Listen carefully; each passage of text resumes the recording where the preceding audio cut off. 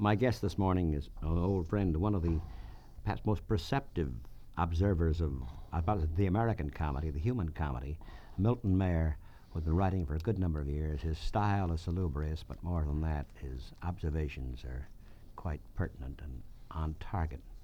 I was about to say, unfortunately, too often, considering the state of the world these days, but more of that. And Mr. Mayer recently has been teaching, spending time in Paris, teaching, God help us, American civilization. So of this we'll hear too in a moment after this message. So, Milton Mayer. Again we meet, and a bit has happened in the world here and there, in different parts of it, including our own. And where do we begin? Studs, I've been out of the world. France is out of the world. French, as you know, they are a funny race. Coming back home is, as usual, but a little more than usual this time, a knock on the head. I've thought for a long time that you and I were two of a kind. Hustlers, wanderers, strangers, seekers, listeners, lookers, yackers. And I've been a fairly pale imitation of you.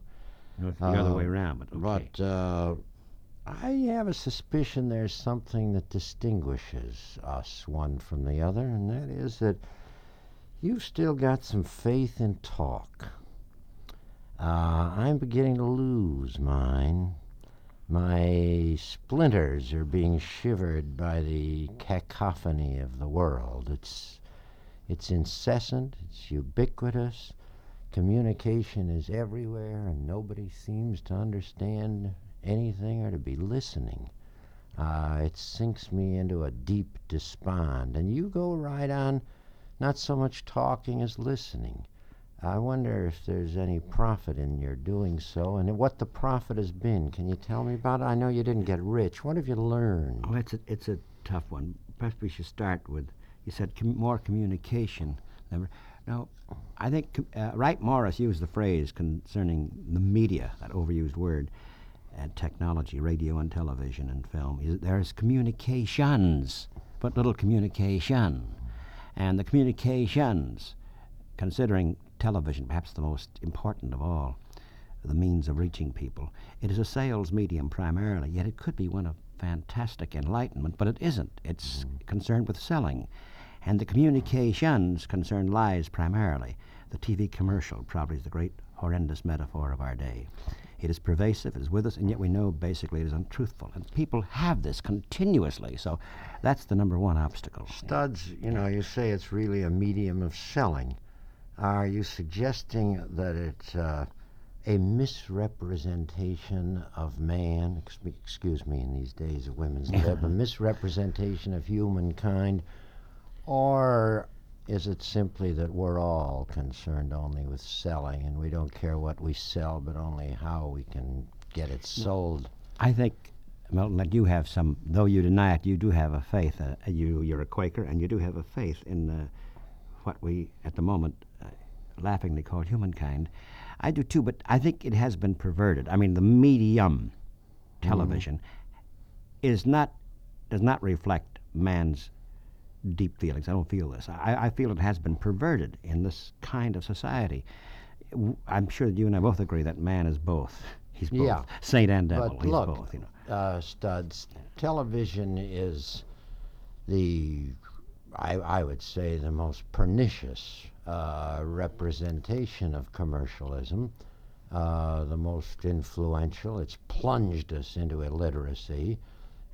Places, universities now, for instance, California, 45% of the students are having to take remedial English. But does this one form of commercialism really represent a misrepresentation of us, or is this what we've built on? No, back to television for a moment. I don't mean to spend too long on this, except that it's so powerful.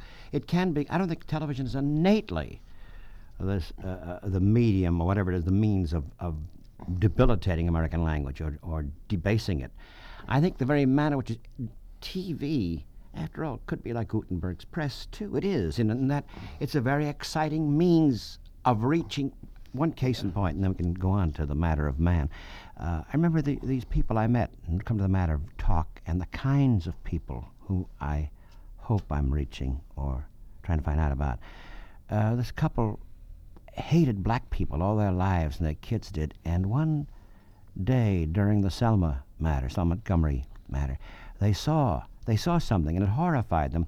They saw the police of Jim Clark, the sheriff, pushing back the people, the women and kids, and they were just horrified.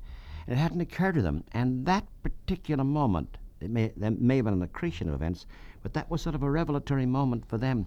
And they've altered considerably. So that's a case of TV being used toward enlightenment, you see. So that it has that means. So Yeah, I what say you're- what the you're- medium is not per se bad. Now, what you're saying is that even a bad technique can't help but be used for good purposes once in a while.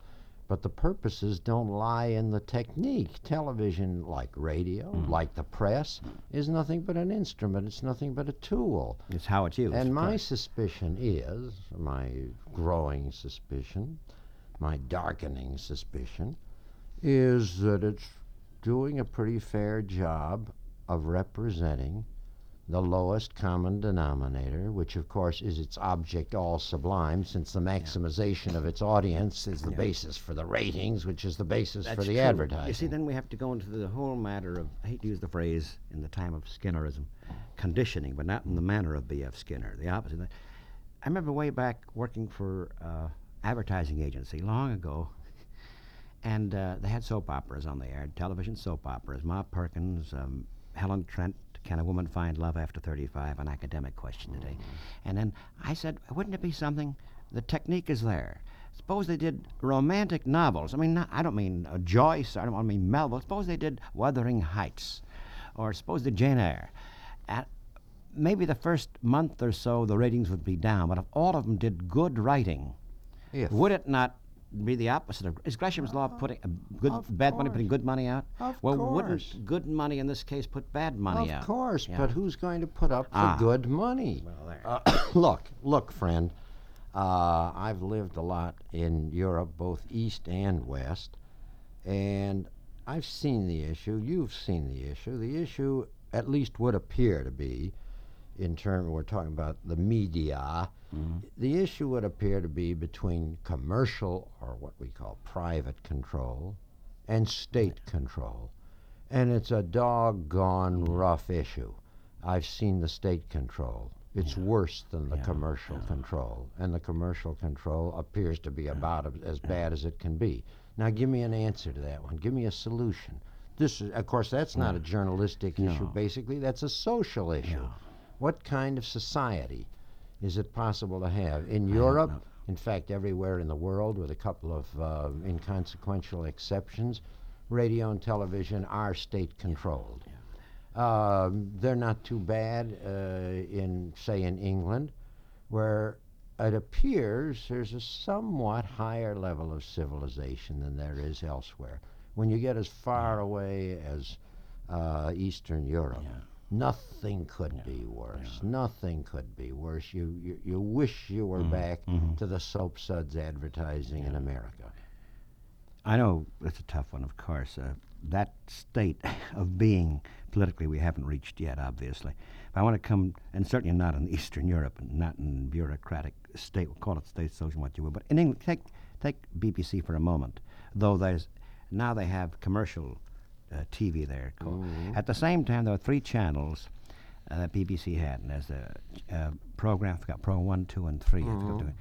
And there's a question of some choice. Some choice was allowed. There's light programming, home programming, and a third program. And I suppose FMT would fall in the category roughly of third program, you know. And there was this choice, that isn't it? So I think there can be, I agree with you, state control of TV as practiced in the world today is pretty awful. But there can be, I think, improvements. If, let's take our society. If NET were freer than it is at the moment, it's a little more free than it had been since Watergate. There have been some fairly good ones on NET, PBS, generally, if they have more guts, and they had little guts until recent moments. So this is an example. I think if the TV commercial, let me just dwell on this for a moment, Milton, if I may. The TV commercial does four things at the same time, several things at the same time that destroys us. It demeans us as we watch it. We see the woman or the man become childish, not childlike, but childish. We see good talent among actors, writers, photographers, musicians, lending themselves to something cheap and shoddy and basically a lie. They are demeaned, we are demeaned. But it has another effect. On the occasional program in which something good happens, the TV commercial comes on. Let's say a news event, life and death. The mother is carrying her child out. The child is dead and she's grief-stricken. The B-52 has done it. Or a fire in the ghetto. And we watch that as we're eating our supper. And then the commercial comes on. The woman says, did you try this detergent or this deodorant? Therefore, the life becomes as insignificant as the detergent. No more so. The detergent is better produced. So that has an effect on us to create schizophrenia. Studs, you're saying that television corrupts. Of course it corrupts, but doesn't the corruptibility have to be there? Isn't it responding to and battening on the corruptibility? You're saying you're not getting what you want. I'm not getting what I want. But when we talk about we, are we not getting what we want? We want all kinds of things. But the maximization of the audience turns on reaching an ever lower denominator. Now we come to something, and here's the point about the books I worked on, and the question you were asking about talk. It would seem, outwardly it seems that this guy works very hard, he's tired, he's worked in the steel plant, he's very tired. Or the man who's a white-collar guy, and he's watching something, and it's pretty awful, and you think that's what he wants. That's what he's been getting through the years. Mm-hmm. But his imagination has not yet been tapped. Back to talk. Not too much of my stuff has been with a celebrity, the starlet or the star or the big shot. It's with someone who has never been asked about his life before. As a result, it is as though it's a new land. It's as though, not I'm Columbus, but as though there's a kind of new untapped domain touching. And when you reach that new domain, asking a person about what is his day like, he's never been asked this before, she, I should say. Mm. And then all of a sudden, some sort of a phrase comes out that's quite poetic.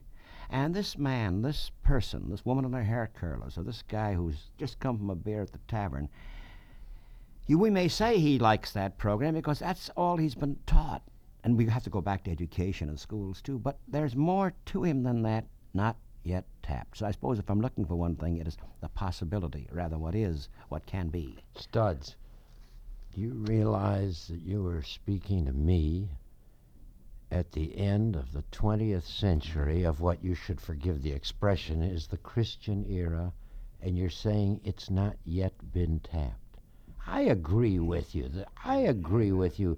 that something in us wants something better, something in us longs for and dreams for something better, but something in us moves us more readily to accept the junk and the rot that's breaking the whole thing down. I'm going to turn tables because you interview me. It's you. Now you, Milton Mayer, you have traveled through the country. You have been in places where Nazism was, but you have come across individuals that perhaps they are remarkable and unusual, but didn't these men and women whom you met, quite remarkable under most trying circumstances, dreadfully so, didn't they indicate something to you of the possibilities in all of us? I know that they were singular people. Of course. You can address yourself to the better angels of a human being's nature, and you'll respond. In my years, what am I saying years, my decades of association, peripheral association with the American Friends Service Committee, this is what that institution has tried to teach me to do, to go to the man or the woman who would be the enemy, or who feels that he or she is the enemy, and to say, friend. This, I think, is, well, it's more than effective. But look how minuscule it is. Let me tell you a story, Studs. This goes back 20 to 30 years. I was living in Germany after the Second World War. I was supposed to be doing a book, and did a book on the Nazification of the little man, as the Germans call themselves, the little man in Germany. And I was finding it a hard nut to crack. Here I was, not only an American, that is a conqueror, but I was also a professor, and in Germany the professor and the little man never meet. I finally found some of my, quotes, little men who had been Nazis, and then the job started. How could I get them to open up and talk to me freely? And that took some doing, friend, and I wasn't getting anywhere. One day, one of my ex-Nazi friends in this group that I was working with, or trying to work with, asked me to come out to his village for the 1200th anniversary of its founding that Sunday, and I said I'd be glad to. He said, maybe you'd come out, Professor, and go to church. I said, well, I go to church here usually, where I'm living, and he said, well, it'd be the same church. It'd be the evangelical church, the Lutheran church in our town. I said, well, I go to a different church. He said, what church do you go to? Well, I said, I go to a church of a small group called the Quakers. He was silent for a long time. He said, Quaker. Quaker. He said, Professor, what does Quaker mean? I told him as best I could. He said, let me tell you about the year the First World War ended. He said, I was a child, but old enough to remember, on the farm. In our village, we had no seed for the winter of 1919, and this meant starvation. And one day, a truck arrived with some bags of seed, and we all made a crop that year. My father made a crop that year, and it saved everybody in our village, and nobody knew where this seed came from, but people said it was Quaker seed. And nobody ever knew what that meant, Quaker seed. And I said, well, it was sent by the Quakers in America. But he said it didn't say so. I said, no, they just wanted to help out some people. And he didn't say anything. And we separated. The next time we met, he said, Professor, I want to show you something. He rolled up his shirt sleeve and showed me on his shoulder the tattoo mark of the SS. The mark, the SS were all tattooed. This was the Schutzstaffel, the blackguard of the Nazis. They were all tattooed. The tattoo hadn't taken very well, and his American captors after the war had missed the tattoo mark. To have been an SS man would have been per se to be guilty of a crime, and he would have been in prison. He wanted me to know that he had been an SS man. He opened up. He told me the whole story of his life, everything he had done and everything that he hadn't done. Here was I, capitalizing on what the Quakers had done 30 years before by sending Quaker seed to a village of enemies. I don't say I changed that man's life. I did nothing. It was the Quakers 30 years before who had done something and who had enabled me to crack that man's heart open. Now, this is not an unusual story. A couple of weeks ago, the American Friends Service Committee gave a couple of sawmills, primitive sawmills, to both sides, the communist and the non-communist sides in Laos. A couple of primitive sawmills run by Volkswagen Motors. Well, those sawmills aren't going to do much in terms of the 500 million people that face starvation in the world now. They'll do only a little bit. They'll do as good as nothing. But the few people they reach will be touched. The people who long for, dream of, and want something more than hatred and war and greed. And the important thing about it, studs, this kind of thing is what it does to the people themselves who are doing it, relieving them of the guilt, above all in a society like ours, which is filthy rich, filthy fat, the profligate society, not just of our time, but, and I throw in Rome, imperial Rome, but of all time. You know, there's another organization. You'll forgive all these plugs. There's another organization called the Fellowship of Reconciliation. It's a small organization, an interdenominational organization representing Catholic, Jewish, and Protestant peace groups. The Fellowship of Reconciliation, or FOR, is asking people to give them $6 a month to keep one Vietnamese orphan alive. $6 will keep one Vietnamese orphan alive for 1 month. $6.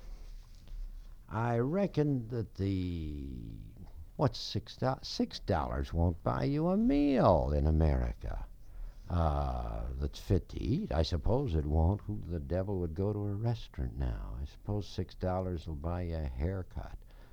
Well, if you don't mind the plug. No, I do not mind the plug. The Fellowship of Reconciliation. You better give the address. Yes, sir. The Fellowship of Reconciliation, its address is Box 271. This sounds like a commercial. Well, this is a commercial that is one that is a very affirmative one indeed. 271. Box 271, Nyack, New York. That's N-Y-A-C-K. And the zip code is 10960. Box 271, Nyack, New York, NYACK 10960. $6 will keep one Vietnamese orphan alive for 1 month. This don't worry about whether it was you who made an orphan out of that orphan, or whether it was your countrymen who made an orphan out of that orphan. Look what you can buy for $6 a month. How are we going to reach people with this? Milton, there's something else. This just said he will keep one orphan alive, and the question not how that child came to be an orphan, but not only will do that for the person who sends the $6. Here we go. This is connected with the story you told a moment ago, the very telling one about that SS guy you saw who unburdened himself to you because of something that happened 30 years ago, thanks to the Quakers. So there is something else involved here, too, because there's no doubt that guilt must be felt at one time or another. It has to be. There has to be a recognition of it. But the assuaging of it is also a terribly important thing, and this is what you're talking about now, in order to survive sanely, to go on from there. It's for us to survive sanely, not for the orphan to survive. Precisely. For us to survive. That $6 will keep you and me alive for a month, in a way that it won't keep the orphan alive for a month. While we're at it, good gracious, I've never had anything like this going. Here I am again. Don't I've quit spoken, now. A friend of mine said, the wind is with you. I've spoken of the American Friends Service Committee, and they're in the Chicago telephone book. Their Chicago regional office is. Their national office is 160 North 15th Street, Philadelphia, 19102. The American Friends Service Committee can feed a child in Orissa province in India a hot meal for 2 cents. 2 cents will buy a starving child in India a hot meal. What does this do? The American Friends Service Committee, 160 North 15th Street, 19102. What does this do to people like you and me? What does not doing it do to people like you and me? I'm so bloody sunk in guilt and despair that if I had the money to buy inflated ammunition, I'd shoot myself. I've lived, you've lived like decent bourgeois Americans. one of or another of us a little more decently, a little less decently. What does 2 cents mean to us? What does $6 mean to us? What will reach us? What will touch us? Because at the end of this 20th century, of the Christian era, so-called, it looks as if the human race is not going to be a great success. We may be The understatement, not of the decade, of the century. we may be heading not for the end with a bang. We may be heading for that too. We may be heading for the end With hardly with a universal whimper. hardly that. Now, can we? Any way to pick us up in Well, a now, hurry, Doc? Have you Perhaps got we a can. quick Yeah, fix? well, Have you got a something quick you said fix? that may be the cue. Just to remind you, before we take a slight pause here, for A, this is the ubiquitous message for that. I should like to have that New York address again, if you'd read that. This is where you send 2 cents. Where you send, whatever you send to the New York Quaker. That's Philadelphia. Philadelphia, I'm sorry. Try that Either again. you can look up the Chicago regional office in your Chicago phone book and send your contribution there, or the national office, of course, in Philadelphia, which is where the Quakers started in this country. It's 160 North 15th Street, 15, Philadelphia, Pennsylvania, 19102. Now, these organizations, these institutions, they do other things besides relief work. But they're pretty much turning their energies, their poor little energies such as they have, to doing relief work now, because the desperation is not to be believed. And we're not going to save 500 million, they're going to be written off, most of them. But some may be saved, point- and we might be saved if only we wanted to save Well, them. of course, this is precisely the point. What it does for us. We'll return in a moment with Milton Mayer, and he said, what about a pick-me-up? Maybe I can think of a certain person whom he admired very much, and whom I came to admire very much during the last years of his life, who Milton Mayer knew very well.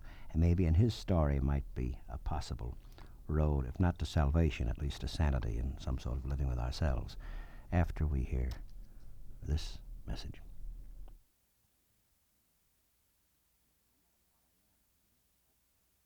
I'm not a Pollyanna. I said, no, it's just looking for these little lights. And you mentioned Fellowship of Reconciliation.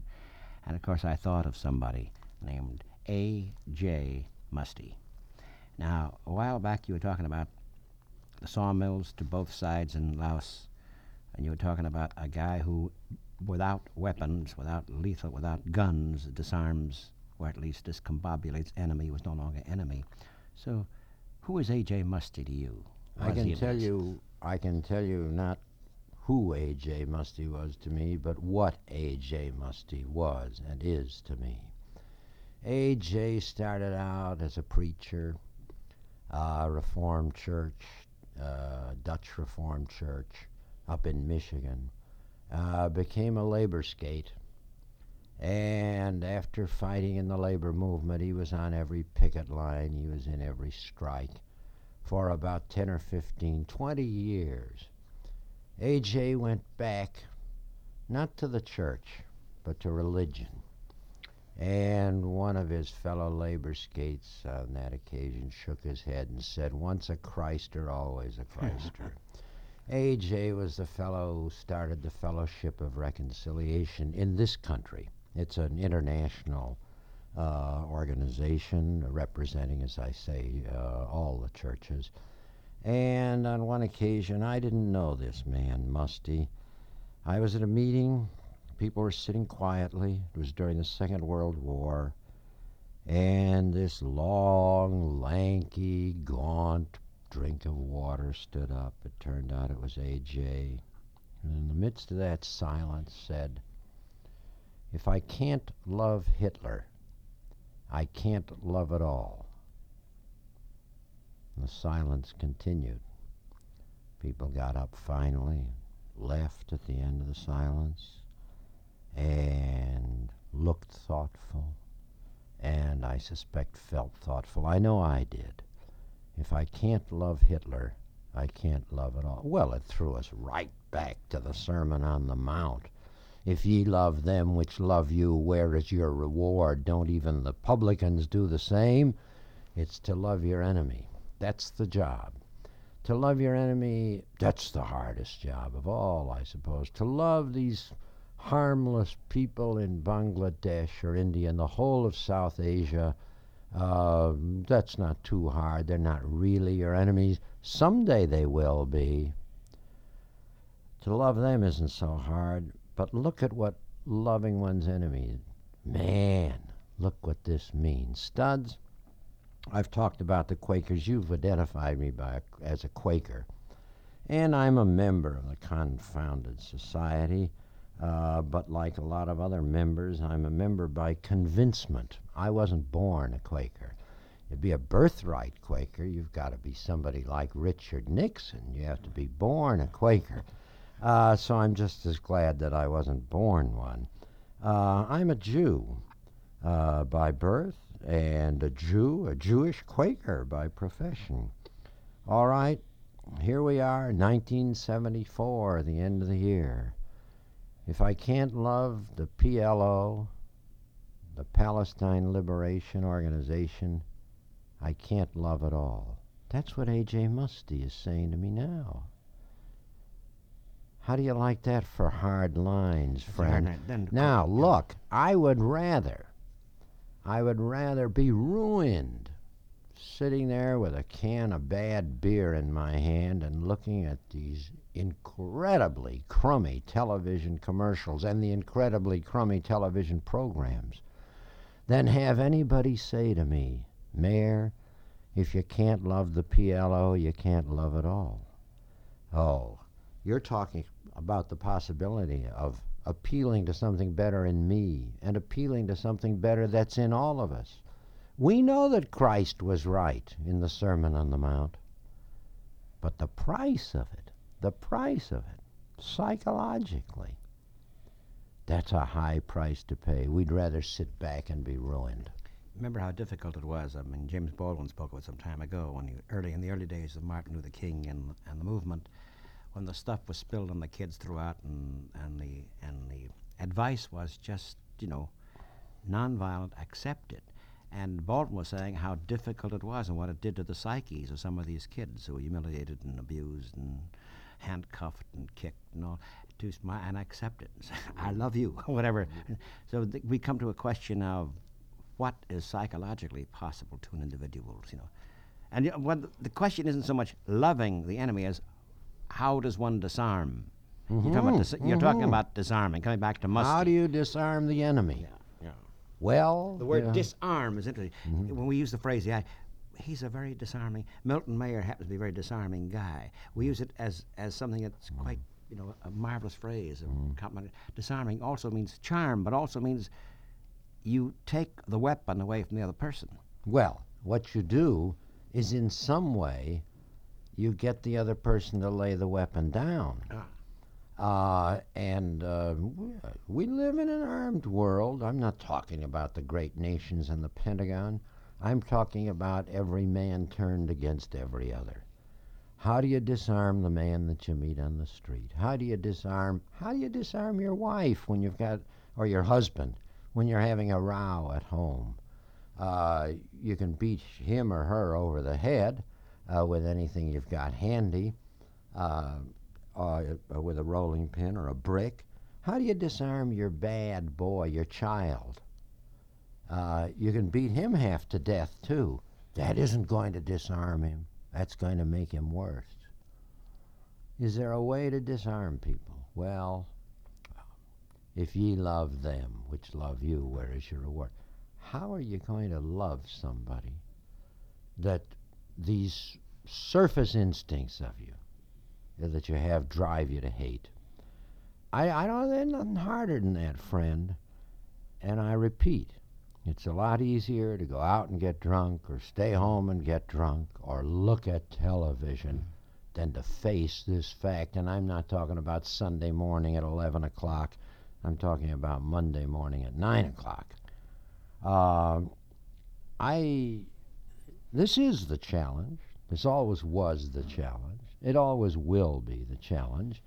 And if I seem to be sinking in despair, well, my faith won't let me. But as I look about me, as I look at the United States of America, just one society, it's no worse than any other, I look at the incredible profligacy, this wealth that we stumbled on or that our ancestors stumbled on, and I wonder if this sickest of all societies, because compared with the others, we're the sickest of the lot, whether it's crime or drugs or whatever, I wonder whether a good, fat depression wouldn't do us a little good. And let me tell you something, Studs. Of course, it's easy to talk this way. This means millions out of work. This means bread lines. This means starvation, too.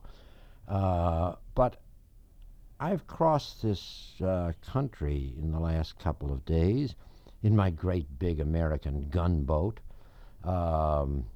from Massachusetts to Chicago, and I've got a little news for you. It's coming. It's coming. The discount gas stations are beginning to reduce the gas price. That means the fat boys are going to have to follow. That means the wonderful days of the gas wars are coming. Studs, I'm sure it's on its way. There are signs of all sorts. The sell is getting tougher and tougher and tougher. People make a deal with you. My old man, my father, a Chicago boy too, like me, my father used to sell paper boxes, carrying his samples on the streetcars around Chicago. Along came the great days of Insull, when you could buy Middle West utility stock on your electric light bill every month. He wound up sitting in a great big leather chair on LaSalle Street in a place called Halsey Stewart and Company. I'll bet they're still in business. And he was wiped out, of course. Wiped out in the crash of '29. And in his old age, he got back on the streetcar with his paper box samples and had to hustle. I'm not sure that it did him a lot of harm to be wiped out. He didn't starve now. If he'd starved, it would have done him some harm. Of course, you come to a very interesting... By the way, my old lady also bought quite a few of Insull Utilities stock. I think the certificates are still around somewhere. But the matter of the depression, this comes up very often. We were working on hard times. Suppose there were another depression. Well, Dorothy Day, who you admire very much, Yes, Dorothy indeed. Day said she wouldn't mind another one. She was thinking of the Vietnam War and the horrors of it and profits the few made from it. And then she said, Ignatius Siloni once said, everybody's disaster is nobody's disaster. And so there's the sharing of a common deprivation. But there's another way of looking at it, too. What if there were one? Is the working guy aware of who is euchering him? Is he aware that the great portion of his check goes to the Pentagon, to madness there? And someone says, it's not too bad if there's enough there to destroy all the Soviet Union, all China, but to do it 100-fold is mad. He doesn't object. Teach him a good lesson. But he doesn't object to that, though, because that's national security. He does object to that which he calls HEW checks, to that woman and those kids. So unless he knows who's putting them down, wouldn't a depression now at this moment probably lead to something that took place in a middle European country in the 30s where you were? There was depression in Germany, and along came Hitler. So the question is, if there is a depression and there's a common deprivation of luxuries, and we trust not of the very necessities of life, food, clothing, and shelter, but if there is one, how will it go? Studs, there are a lot of reasons why it can't happen here. There are an equal number of reasons, I suspect, why it can. We're a long way away from that sort of thing. And as Huey Long said long ago, when fascism comes to America, we'll call it Americanism. Yeah, I wasn't thinking of it. I was thinking of precisely that. Huey Long's phrase. You know, our heterogeneity may save us. We're not a nation. We're a nation of 150 or 300 nations, the so-called ethnic and all other kinds of groups. where you're talking about Germany with its homogeneity. People could be homogenized overnight. It's pretty hard for anybody in America, in a country like this, unique, by the way, in its heterogeneity. It's pretty hard for anybody to reach everybody. Roosevelt, Franklin, did a fair job of reaching not everybody, but maybe 60%. The next time around, the next depression, it might not be a Roosevelt. It might be a real roughneck. And there are a few standing in the wings. We don't have anybody yet, really, with his head very far above the horizon, though, of course, it's interesting to observe that when Ted Kennedy announced that for what he called personal reasons, he would not run for the presidency in 1976. His place as the leading Democratic contender was immediately taken by George Wallace. And remember, friend, it wasn't 1,000 years ago that the best man in the United States Senate, Robert M. La Follette Jr., was replaced by the voters of the enlightened state of Wisconsin with Joe McCarthy. So to say that it can't happen here, and for all the reasons that one can think of, is not to say that it might not happen. You don't see it, but when when enough people are out of work, and enough people are telling them that the reason they're out of work is that the bums are being fed by the government, not the bums in the Pentagon, but the bums in the street are being fed by the government. We'll shoot down the bums on the street and we'll have fascism. That's off yet a little way. And maybe wonderful, this term recession. It becomes official as soon as the president's press secretary says the says phrase, it's a recession when someone else is out of work, a depression when you're out of work. Yeah. It's we love euphemisms, you know that. It's on its way. One of the things that hit me when I got back after a year working in France, just got back a month ago, is the supermarkets aren't so crowded. They are not so crowded. There are times of day and toward the weekend when they are. They really. This is the roughest kind of feeling that one has. They're not so crowded. Yeah, Milton, I want to get as many of your observations in as possible during this hour, so we'll let this hang for a moment, this oncoming depression. Yes, no, which way? Yourself, teaching American civilization in Paris, thoughts there. What is the feeling you come back with? Well, there's one aspect of it that I think is beautiful. I was invited to teach there. The invitation came by overseas telephone from Paris. I responded with a 1-cent postcard,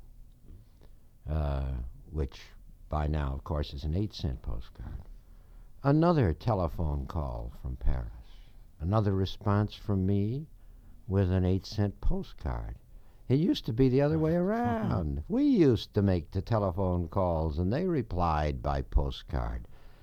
The independence, their economic independence of the United States, their political independence of the United States, their stored-up resentment of the United States, in spite of everything that the American people and the United States have done out of their largesse, out of their surplus, in time of desperate need in these countries. This independence is reducing us to the level, psychologically, of a society which does not interest other societies as much as it once did. The French, of course, regard themselves as the only civilized people on earth. I can't say that they live a much more civilized life than we do. It's about the same, certainly in the cities. But they are a better educated people than we are. There are some respects in which especially as regards the arts, in which they are a much more civilized people than we are. You know, Studs, I was crossing Indiana yesterday in this dreadnought I was driving, or my wife You was call it driving. gunboat and then dreadnought. Yeah, it's getting bigger all the time. I mean, the front end starts, and about 10 minutes later, the rear end of it starts. Obsolescent next year. Oh, man. Well, it was obsolescent when I bought it. And here were these rest stops along the turnpike in Indiana, and they're all named for great Indianians. Well, there are more rest stops than there are famous Indianians. You know, after you had Booth Tarkington, William Cullen Bryant, Ernie Pyle, and then you got a whole string of people that nobody ever heard of. Well, there's an Indianian for whom none of these rest stops is named. His name was Eugene V. Debs, from Terre Haute, or Terre Haute, as we used to say, who, when he was in prison for resisting the draft in the First World War, he was in prison in 1920. He was the head of the Socialist Party. He got 1 million votes for president. While in prison. While he was in prison. Now, Studs, there isn't a town in France that doesn't have a street or a square or a park named after the great French socialist leader of 50 years ago, Jean Jaurès, or of the defender of Dreyfus, Émile Zola. Not just their streets being named after Mozart and Goethe and so on, Balzac, Diderot, but Even a sculptor named Rue Bourdelle. A sculptor named Bourdelle. Now, these are, it's this kind of thing. Who in America would name a street or a park or a square after Gene Debs? Well, The one called McFetridge Boulevard. oh yes, and McCormick Road. These are the intangibles of a Is there civilized, Darrow Street? semi-civilized Is there a society. Darrow Street here yet? I'll I bet think there's there no isn't. Darrow. I'll bet there isn't. And Clarence Darrow was respectable compared with Gene Debs. There certainly wouldn't be an Albert Parsons Street. No. Well, American civilization, I suppose what we need here, and we haven't got time for it in our society, is another 500 or 1,000 years. We haven't got time for it. This is the hurry-up place and the hurry-up people of all hurry-up places and people. And to teach or go through the motions of trying to teach American civilization to Parisians is quite something. In a sense, incidentally, the French student or the European student is much more primitive than ours, in the sense that he's completely politicized and completely dogmatized. He knows everything that's going on in the world today, but he doesn't know his own culture. He doesn't know his own history. He is becoming illiterate. By the way, aren't you touching on something? We want to get this in before we go to lunch, and that's the break in continuity. One of the horrors, I think, of this particular era, decade, maybe it never was, continuity is lacking. I remember working on the Depression book. They knew little about that period, and that's why the book scored in some quarters. They were told that, all they were told was that Roosevelt was elected 4 times, that a war came along. Maybe they were told about COB. That was all. Their parents never told them, and that's because of a sense of guilt. They felt they were no good because they weren't working. But the break in continuity, you find this in the popular arts and folk music and theater, in everything, as though nothing had happened before they came along. And so the inventor, first singer of folk songs would be Bob Dylan, but not Woody Guthrie, and for him, not someone else. It's as though Carl Sandburg is a name nobody it's as though would nothing know. had happened before. Isn't this what you're talking about, Yeah. too, possibly? This is the land of discontinuity, and it ain't nobody's fault. I can tell you who the villains are, but you're going to have a hard time laying hands on them. The villains of this piece, of the American piece, are Euclid, Archimedes, Marconi, Morse, Edison, The biggest, I'd say the wickedest one of them all was a man named Lee DeForest, an American, of course, who invented the vacuum tube. But now, here we go. You're not a Luddite. I mean, it's not a question of destroying Can't do it. technology. Can't But do it. it wouldn't, even if you could, would you? You're not against indoor plumbing. Here we go again. See? So, is the villain really these men who, in a sense, are fathers of our technology one way or another? Or is it the manner in which it's used? Well, of course, these men too, were instruments, the inventors of everything we have. But you know, Studs, is a beautiful note to close on. You said, I'm not against indoor plumbing, am I? Why, of course not. That would be un-American. But a friend of mine is just back from China. There's no indoor plumbing in the villages of China. Human excrement is prized as fertilizer, and it is all used as fertilizer. It's the richest, most prolific form of fertilizer that's available. Studs, this guy was living in a village for about 10 days. No indoor plumbing. He said in the course of those 10 days, it was in the middle of summer, he saw 5 flies.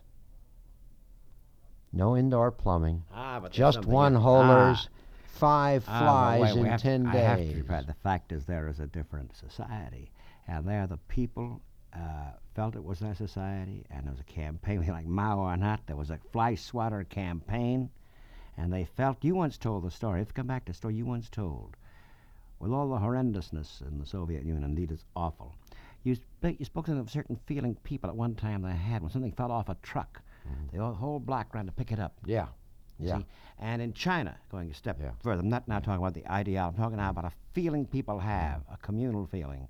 And so there are no flies because the people of China all felt it's their side. They're going to wipe out all those flies, you know. Yeah, what's going to happen to the people in a society to whom the problem of flies isn't their business? Well. This is what you've just said something pretty significant and pretty devastating about our society, friend. A society that belongs to somebody else doesn't belong to me. A society I don't have responsibility for. But this is the free enterprise individual initiative society that made it possible for Nelson Rockefeller to give a deserving friend a few dollars. What was it? $500,000, $550,000. Not a wicked man, not a wicked society in our terms. It was his, wasn't it? And he used it the way he wanted to. And isn't this what we're up against in the end? That we are confronting. I was about to say, if you can't love Nelson Rockefeller, you can't love anybody. Oh, that's not a bad man. That's a pretty decent American, I want as to come to Americans the last. go. What, before we say, not farewell, that's too final. Before we say goodbye just for now, a thought. You want a thought from me? Yeah, about where we are. Where to, what next? Friend, I'll tell you what you do. I think if you're aware that it ain't your brother or your sister, but it's you, O Lord, standing in the need of prayer, I don't say send 2 cents to feed a child in India a hot meal. I don't say send $6 to keep a Vietnamese orphan alive for a month. I say that when you sit down to overeat, when you go out to overspend, just remember that that's what you could have done. That's a beginning. And I don't mind if the guilt crushes you. It crushes me, and I keep going. Thank you very much. Milton Mayers, always, of course, a marvelous experience meeting him and listening to him. And just to repeat this commercial, if we may, a real one I believe in very much. Fellowship of Reconciliation address. That's where you can, it's helping yourself, really. It's Box 271, Nyack, N-Y-A-C-K, New York, 10960. Thank you very much.